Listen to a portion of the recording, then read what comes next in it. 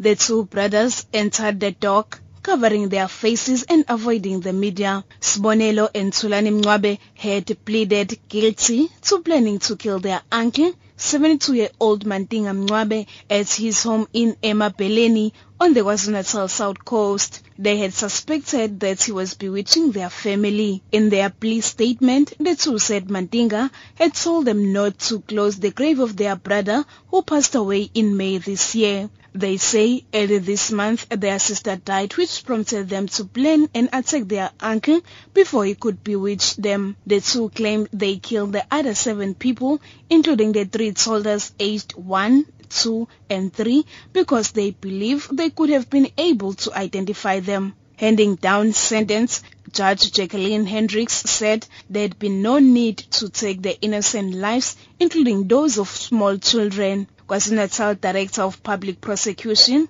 Advocate Moipane Noko. If this is not swift justice, I don't know then what swift justice means. I mean, this is exactly 8 days since the offences took place.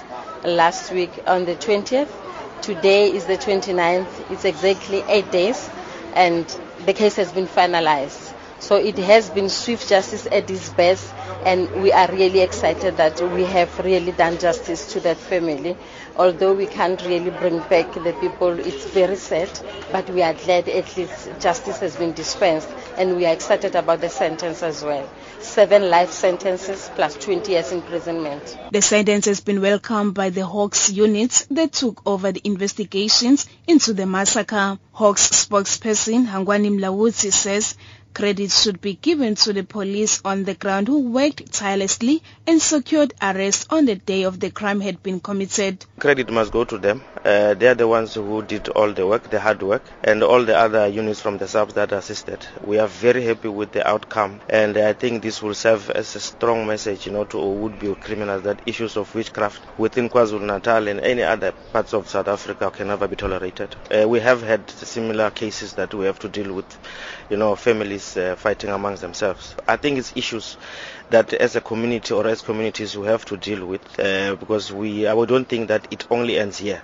There is still a lot to be done in terms of making sure that we deal with issues of witchcraft in general, and I think that is not the work of the police, it's the communities themselves and their leaders to make sure that they have what we call maybe crime awareness campaigns in terms of dealing with these issues. The relatives of the deceased Mncwabe family did not comment about the sentence. After the court proceedings, they immediately left the courts. The deceased will be buried this weekend. Nonkululeko Hlophe, SABC News, Durban.